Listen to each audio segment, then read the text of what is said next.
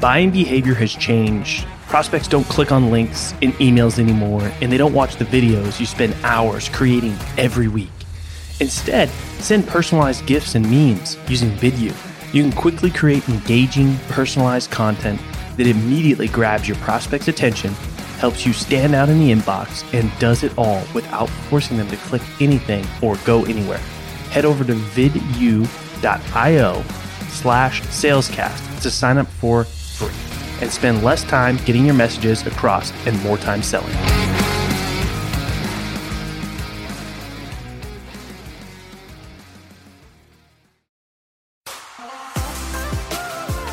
In the world of sales, you either sink, swim, or break through to the next level.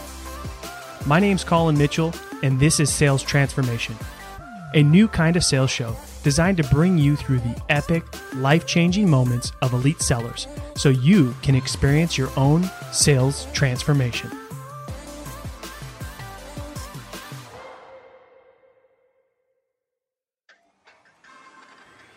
Hey, before we start today's episode, I wanted to bring you in on the best kept secret in B2B sales. If you're serious about social selling and your only strategy is cold DMs through LinkedIn, you're missing the mark big time. Learn how a fully managed revenue-generating podcast can change your life and your pipeline at salescast.co.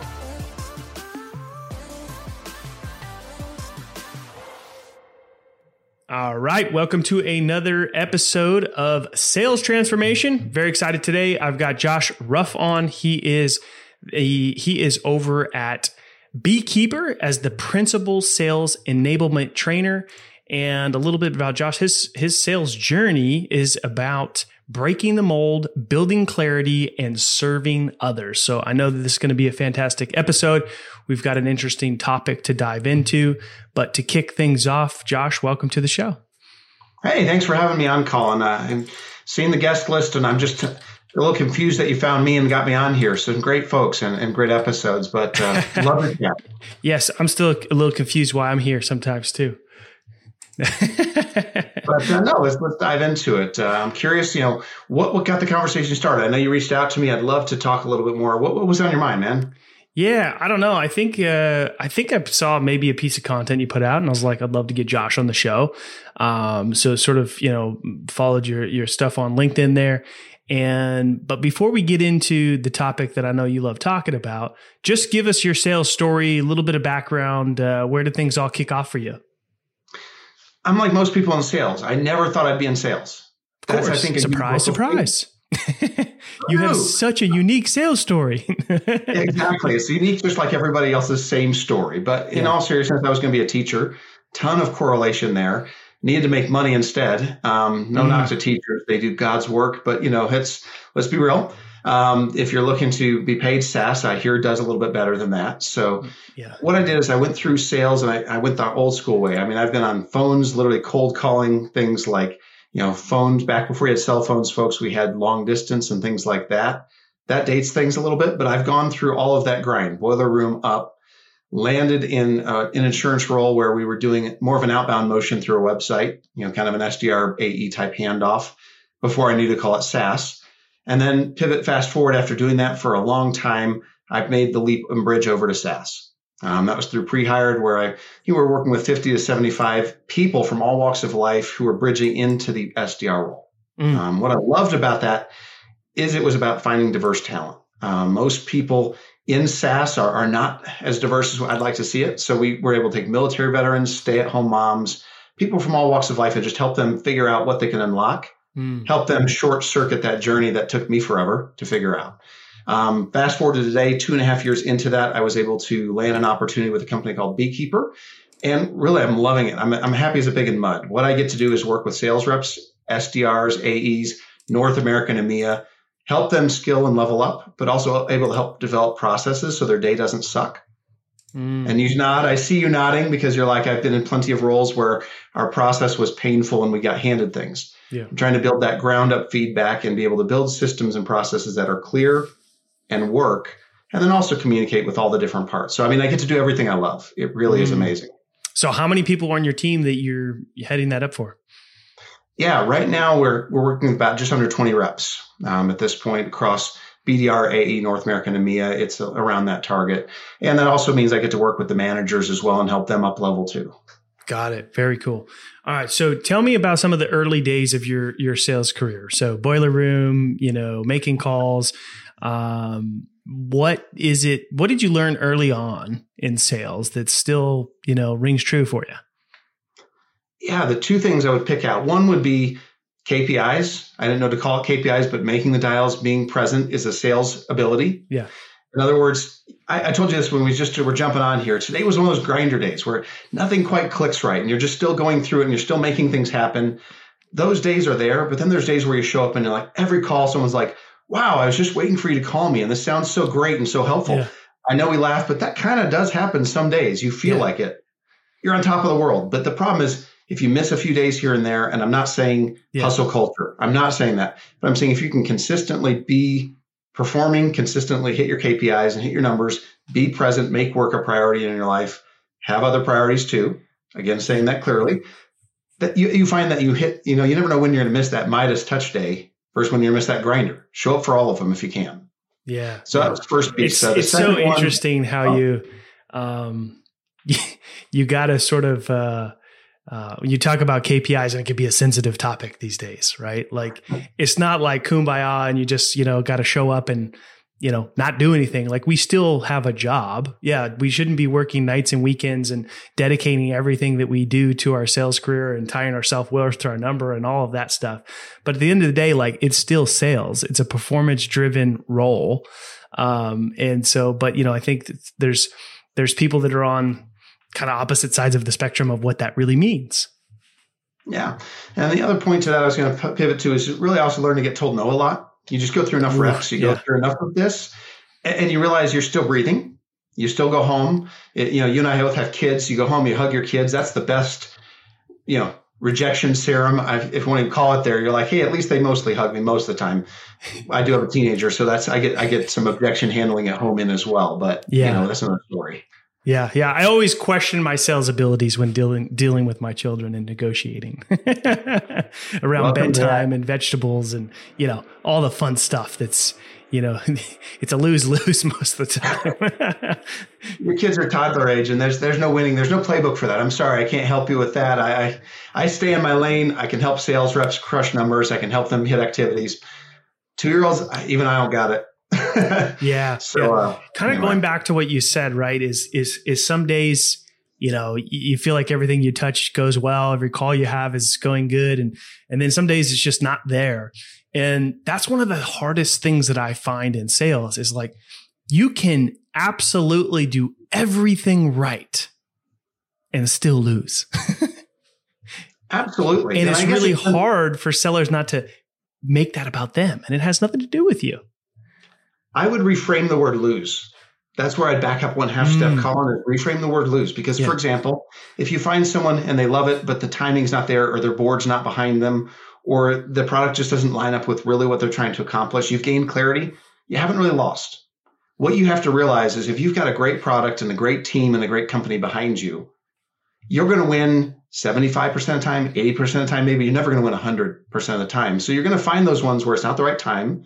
You're going to build great relationships. They're going to go to a new company. And this has happened many of times. Hey, Colin, can't wait to get back to you. I'm at a company now and they totally get it. I love where I'm at. We can't wait to work with you. Yeah. That's and I think it's hard for a lot of sales reps to look at that long-term big picture, right? Like, I so often, sellers can get really pissy when they don't get their way, right? Maybe kind of like a 2-year-old and throw a bit of a tantrum, right? I don't know what that's like. Yeah. And your whole energy and way that you interact with that person change and shifts because, you already planned how you're going to spend the commission check and the deal didn't close. Right. And you got to be in it for the long haul. Right. And exactly what you said is a couple of things. Like I always tell people that I work with, like the goal is to give the other person a good damn experience, regardless of the outcome. Right. Whether you win the deal, lose the deal, win the deal. And for some reason they then churn because churn happens. Right. And sometimes it could be nothing to do with you, but the goal is to make sure they have a good experience for that exact reason that you said, right? They might leave, go somewhere else. and then you're the first person they call. Or better yet, just because you don't win their business doesn't mean that they don't know other people that could potentially use your product or your service. And they're only going to send you referrals. One, if you ask for them, which most people don't. And two, if they had a good experience. And critical of that good experience, I'm going to layer one more thing on that. Make it simple. I think that's one of the biggest mistakes that I see reps making is they have to sound super salesy. They have to be super expert. They have to be 10th degree of everything they do. What actually most customers who I've talked to who really have great conversations with them, they go, hey, you laid it out really simple. You helped us figure out, do we or don't we need it? And it made sense to me. My favorite thing to have at the end of any sales conversation is, no, it's really clear. No, I really think I really understand what you're talking about. That's a great moment because you're like, great, whether we work together or not, you at least understand what we might do for you, how this might work, where we're going to go from here. Everything, no one's left wondering what you're trying to accomplish. Mm-hmm. Yeah. And that's a healthy, happy place to feel because then win or lose, you've done your job. Yeah. Why is it, do you think that reps think they need to overcomplicate things? One word, insecurity. They're nervous. They don't know if they're going to really be able to win. They're worried about their bills. They're worried about the outcome. They're worried about the competitor's product that gets in their head. Hey, well, they have this bells and whistles, or they have this. Do you know who the people are? Do you trust the people in the foxhole with you? The product team, do you know them at all? Have you talked to things? Do you really believe you're helping people? Is your tool something that makes someone's life better? If you believe in those things, and I know it seems like drink the Kool-Aid type of comment again, but to a degree, there has to be some belief in that you are really generating an outcome that's going to help others. The example, I'll give you this. If you see someone about to trip on their shoelaces into the street, do you hesitate to grab them? No, you reach out. You're like, oh my gosh, I'm going to get past awkward norms. I'm not going to care, about anything else, but I'm going to try and help somebody. It depends. Depends on the person though, right? I'm sure you've heard the analogy of, somebody's zippers down, right? There's so many people that, would rather avoid the uncomfortable situation of saying, hey, Josh, your fly's down than, actually just be helpful. It's a fair point. I think it depends on, the degree of it, but you have to believe you're more towards, the bus incident than the zipper incident. That helps a little bit. You see that you're vital. I mean, I know you and I talk about this, but we just talked about a case study where a company saved about $250,000 in revenue in 6 months hiring people at Beekeeper. Like that's sizable money. That's a chunk of cash that somebody's going to miss. And that feels like more than a zipper to me, maybe. Yeah. And so I'm reaching out to companies. I'm like, do you realize this isn't just your zippers down? This is like, you're not wearing pants, man. Your pants are down and you forgot your boxers. Yeah. But that should inspire you to really want to make a difference and help and find ways to be curious. I'm always curious, that puzzle box mentality. So I think it comes back to that when you're looking to outreach people. That drives you through those grinder days, by the way, that why, what are you doing behind this? I know you and I have kids. I said going home and hugging them. Pick yourself up. But the last thing I'll say is don't identify the best people, whether it's art, sports, sales, they identify with their successes, but not with their failures. What I mean by that is they walk back in the next day and they say, that guy the other day, I look at that chorus recording. What was he doing? That's not me. I'm not that guy. I'm better than that. Yeah. And when they see something go well, they actually own their success. They say, hey, wait, yeah, I did do that. Yeah, I can do this. That deal that closed, I figured out exactly the pain point, the right levers to pitch. I found all the right people to buy into. We built out a process. They're thrilled. We're making money. I did that. And that's an important piece right there that I think a lot of sellers are missing is owning their success, right? Because they're like, okay, that one's done. What's next? Right. And forget to, pat yourself on the back a little bit and celebrate and then go get another one. Right. And even I personally struggle with that sometimes. Right. Hey, got to the goalpost. Now let's move it another, 20 yards, get to the next one. I'm the worst to move my own goalpost. I appreciate that. I feel you, Colin. But I was going to say it drives back to insecurity because if you're identifying with your successes, that can keep that, sense of not belonging, that imposter syndrome that so many of us fight against and push against. No, I am that person. I can be that. We're all humans.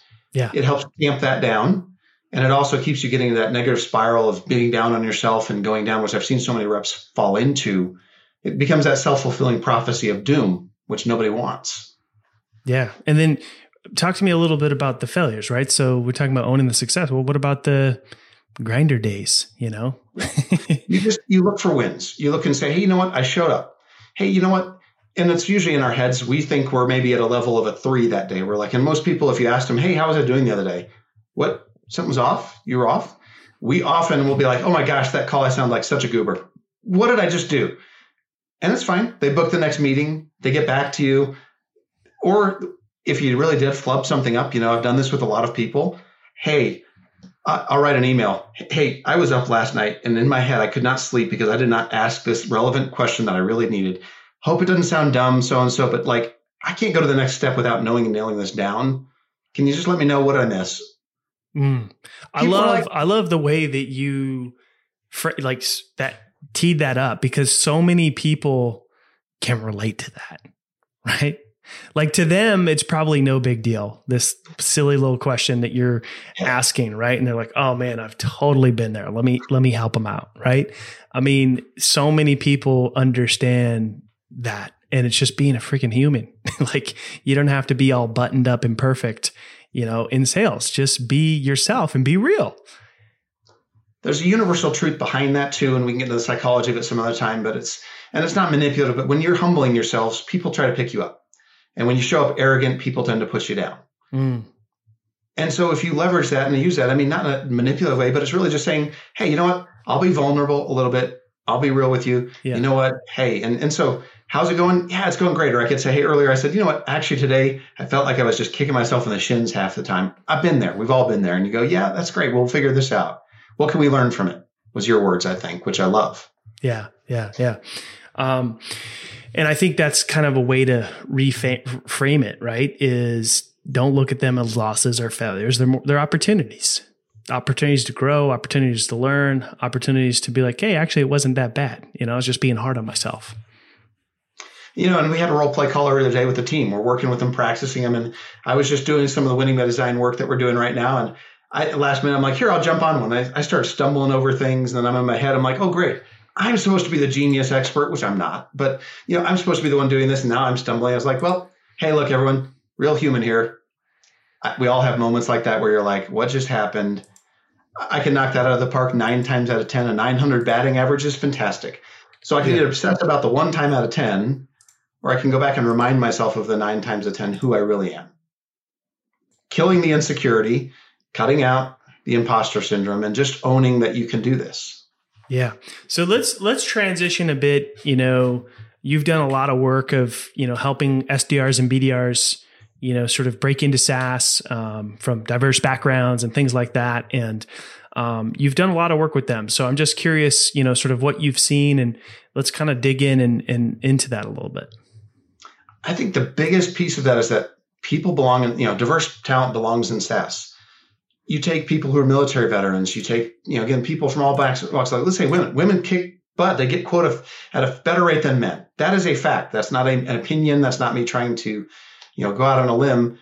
The reality is that how do we enable and support those people to really thrive and belong? Creating that's not just buzzwordy, and it's not just for a specific week or a month.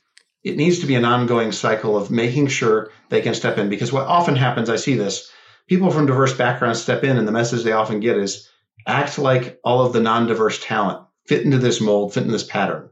And that's crushing, because really we need more creativity. We need more diverse thought in this industry. Be creative. Hey, I tried this. What about that? Why haven't we looked at this? Everyone, I think, has their own sales superpower, Colin. Yeah. So I'm going to put you on the spot. I'm curious. I love asking this of everyone. What would you say is your sales superpower? Oh, dude, I love the challenging deals. I like a challenge. Yeah. I mean, I'm an entrepreneur, but I'm really a salesperson at heart. I've founded 4 companies now because I like to just build something from nothing. And I like the challenging deals where it's like not the typical mold of just like really complex, like how do we get this to make sense and work? And that's what I love most. And I just really genuinely love building relationships with folks, honestly. So why would I try and make you do a sales deal like anybody else? I mean, I know there are certain structures and patterns you need, but I'm going to work with Colin. He's a builder. He's Sisyphus looking at the boulder saying, I'm going to push this up the hill one more time. I know how to get to the top of the mountain and then go back and try again. I'm not scared of that journey and that battle. I'm going to work with that. I'm going to build with that. So those are things that when you talk about, but everyone else is going to bring something unique to the table. I've got a dad vibe. I'm going to rock that. I'm going to be myself. That's what's powerful. Faking it wears you out, burns you out, and it's really not effective, to be honest. Yeah, yeah. Or else, I mean, for me, like if there's no challenge, I get bored, right? And nobody does their best work when they're bored. And I see this with outreach too. People will try and be like somebody else to get outreach. I'm like, hey, you know what? I'm not going to run. I cannot run. We're not going to do triathletes together. I do love that you love books and you like this author. We can talk about this. I'll tell you who I am. I'll tell you who I'm not. And people aren't just looking for mimics and clones. They're looking for other real humans.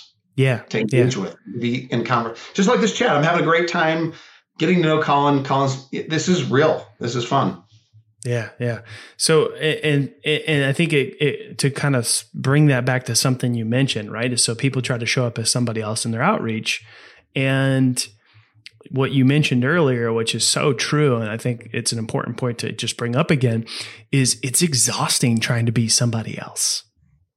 It's hard work, you know? It's so much easier when you can just be like, hey, I can actually just, and you know what? Showing up as you are, who you are, as your authentic self, you're not going to be the right fit for everyone. And that's okay. You don't need to be. Way to read my mind, Colin. Impressive. Telepathy came right through there. I was just thinking, you're not for everyone. And that's okay too. Yeah. Yeah. So the next thing that I really wanted to talk about is you brought up before we started recording, right? Was, topic that we could riff on. And it had something to do with, how sort of the SDR BDRs are viewed and treated, I guess, suppose. So I'd love to touch on that and get your thoughts. Yeah, I think we connected over my post where I said every job is a sales job. And I think that what that means to me is at the end of the day, if you're a CEO, you're still trying to buy-in from your reps. You're still trying to follow the sales process. In sales enablement, when I was going through my career search, all of the things I've done, I'm just doing the same discovery. I'm doing the same demo. I'm doing the same approach. I'm taking notes. I'm repeating, mirroring. Everything you do as a BDR, SDR, same thing I'm doing in my role now. There's no difference. So what I would say when you kind of come back to, what does that look like? What am I passionate about? It's SDRs being elevated. In other words, they're not just a subservient role to AEs. I want to see them get the credit they deserve and also be then enabled to grow their career. What I mean by that, Sam Nelson, I think ran a poll, said, hey, over at Outreach, he goes, what percent of your best AEs were your BDRs first? 90% of their people put their hand up and said, oh yeah. And when I bring this up with every sales leader I talk to, you're smiling, I see that. Yeah. Every sales leader I talk to goes, oh yeah, there's so-and-so and there's so-and-so and there's they can start just naming people who've made that pivot and been rock stars. Yeah. But then when you say, hey, let's take the data, and I ran a poll on this, hey, do BDRs and SDRs get the training they need to make that leap at your company? 25%. Yeah, kind of. So what's this big gap? What that means is that teams are just too overwhelmed to really do it well. And so SDRs are having to try and figure out that next step, jump to another company and hope they're ready, fail, come back to being an SDR, get out of SaaS entirely because they're burned. We just need a bridge there. We need someone who's doing that. I'm fortunate that the company I'm working at, Beekeeper, is invested in having me. They brought in a Josh. Anyone can step into this role if they're focused on that growth, know that journey, help build that skill set for the next level, and help walk them through that. Most companies are just, I think, late to the game in figuring this out, which is painful with COVID, with remote work becoming the norm. People are isolated. They don't have this coaching. They don't have this helping. I think if you didn't care about people at your company, just set this aside. Okay, Colin? Yeah. You did not care about people at your company, how they lived, how healthy they were, how they worked. If you only cared about cold hard cash, you would figure this out. Because if you take that 25%, move that up to 50 or 75%, make it to AE, we've already said these are your best talent. These are the best people that you're finding. And making that bridge, you'd find a way to fix that delta. But if you also happen to care about the people you're trying to bring in, building a healthy culture from the ground up and a diverse team, well, that also fits as well. So it's a good argument if you're a good person or even if you're not a great person. Both bases. I like to be thorough. It works both ways, right? So, and so what you're talking about is really just investing in these individuals to level up, right? And not just because majority of the training and resources and things that they get, which are what you're saying is pretty limited anyway, is around just them being better at that current role. Like, hey, here's how to do better emails and master the cold call and, qualify deals better or whatever the case is. There's not a lot of resources of like, hey, here's the next step for you and let's invest in you as the person and, see what's next for you. And there's also the big assumption that like every SDR wants to become an AE, and that's not necessarily true. I think it's healthy to see them become CS reps, to become, account managers, to become other, this is a great way to test talent, bring it into your company and grow it. It doesn't have to be the AE path, but a lot of people don't even know what that path looks like. But I think the other pervasive problem in SaaS, I'm going to call it out right now, is a lot of companies just expect their employees to figure it out on their own. Hey, Colin, love that you're working hard for my team. You're working in your 40, 50 hours a week. You're crushing it. You're getting your KPIs in. You're getting your numbers. Now go spend extra time on your own. Go spend maybe I'll give you a small Udemy budget. I'll give you a little bit of something. You're going to be required to go figure out where to get better and how to get yourself promoted. That's on you. They don't say it that way, but they don't not say it that way. And that's what's disappointing. I want to call that out. Yeah. I mean, it's something that I think people need to hear and sort of wake up to, that, we could be doing more. We could be doing a better job of investing in our people and, not just treating them as another person that, drives revenue for the company.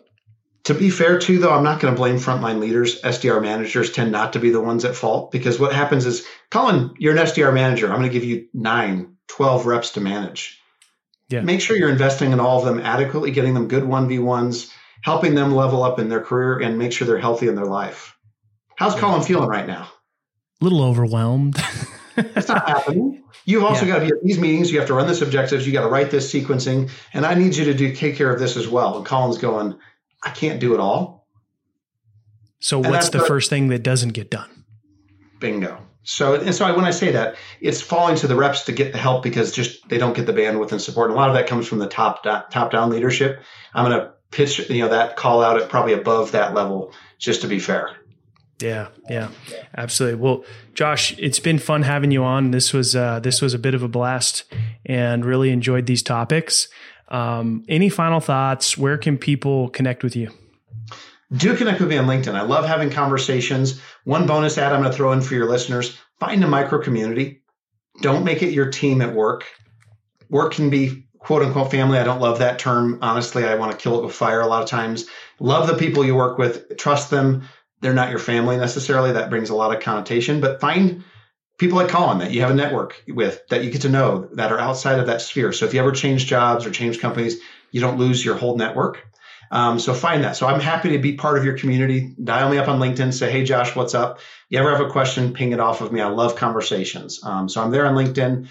You can also find me on the Beekeeper team. If you're looking, by the way, we're looking for AEs, AMs, and if you want someone to work with you, hey, let me know. We're trying to build that kind of culture here. So I'm going to throw out that free plug. But get the conversation started, find your people. And if I'm not the right people for you, I'm okay with that, by the way. Yeah, absolutely. Thanks again. If you enjoyed today's episode, please write us a review, share the show with your friends. It really does help us out.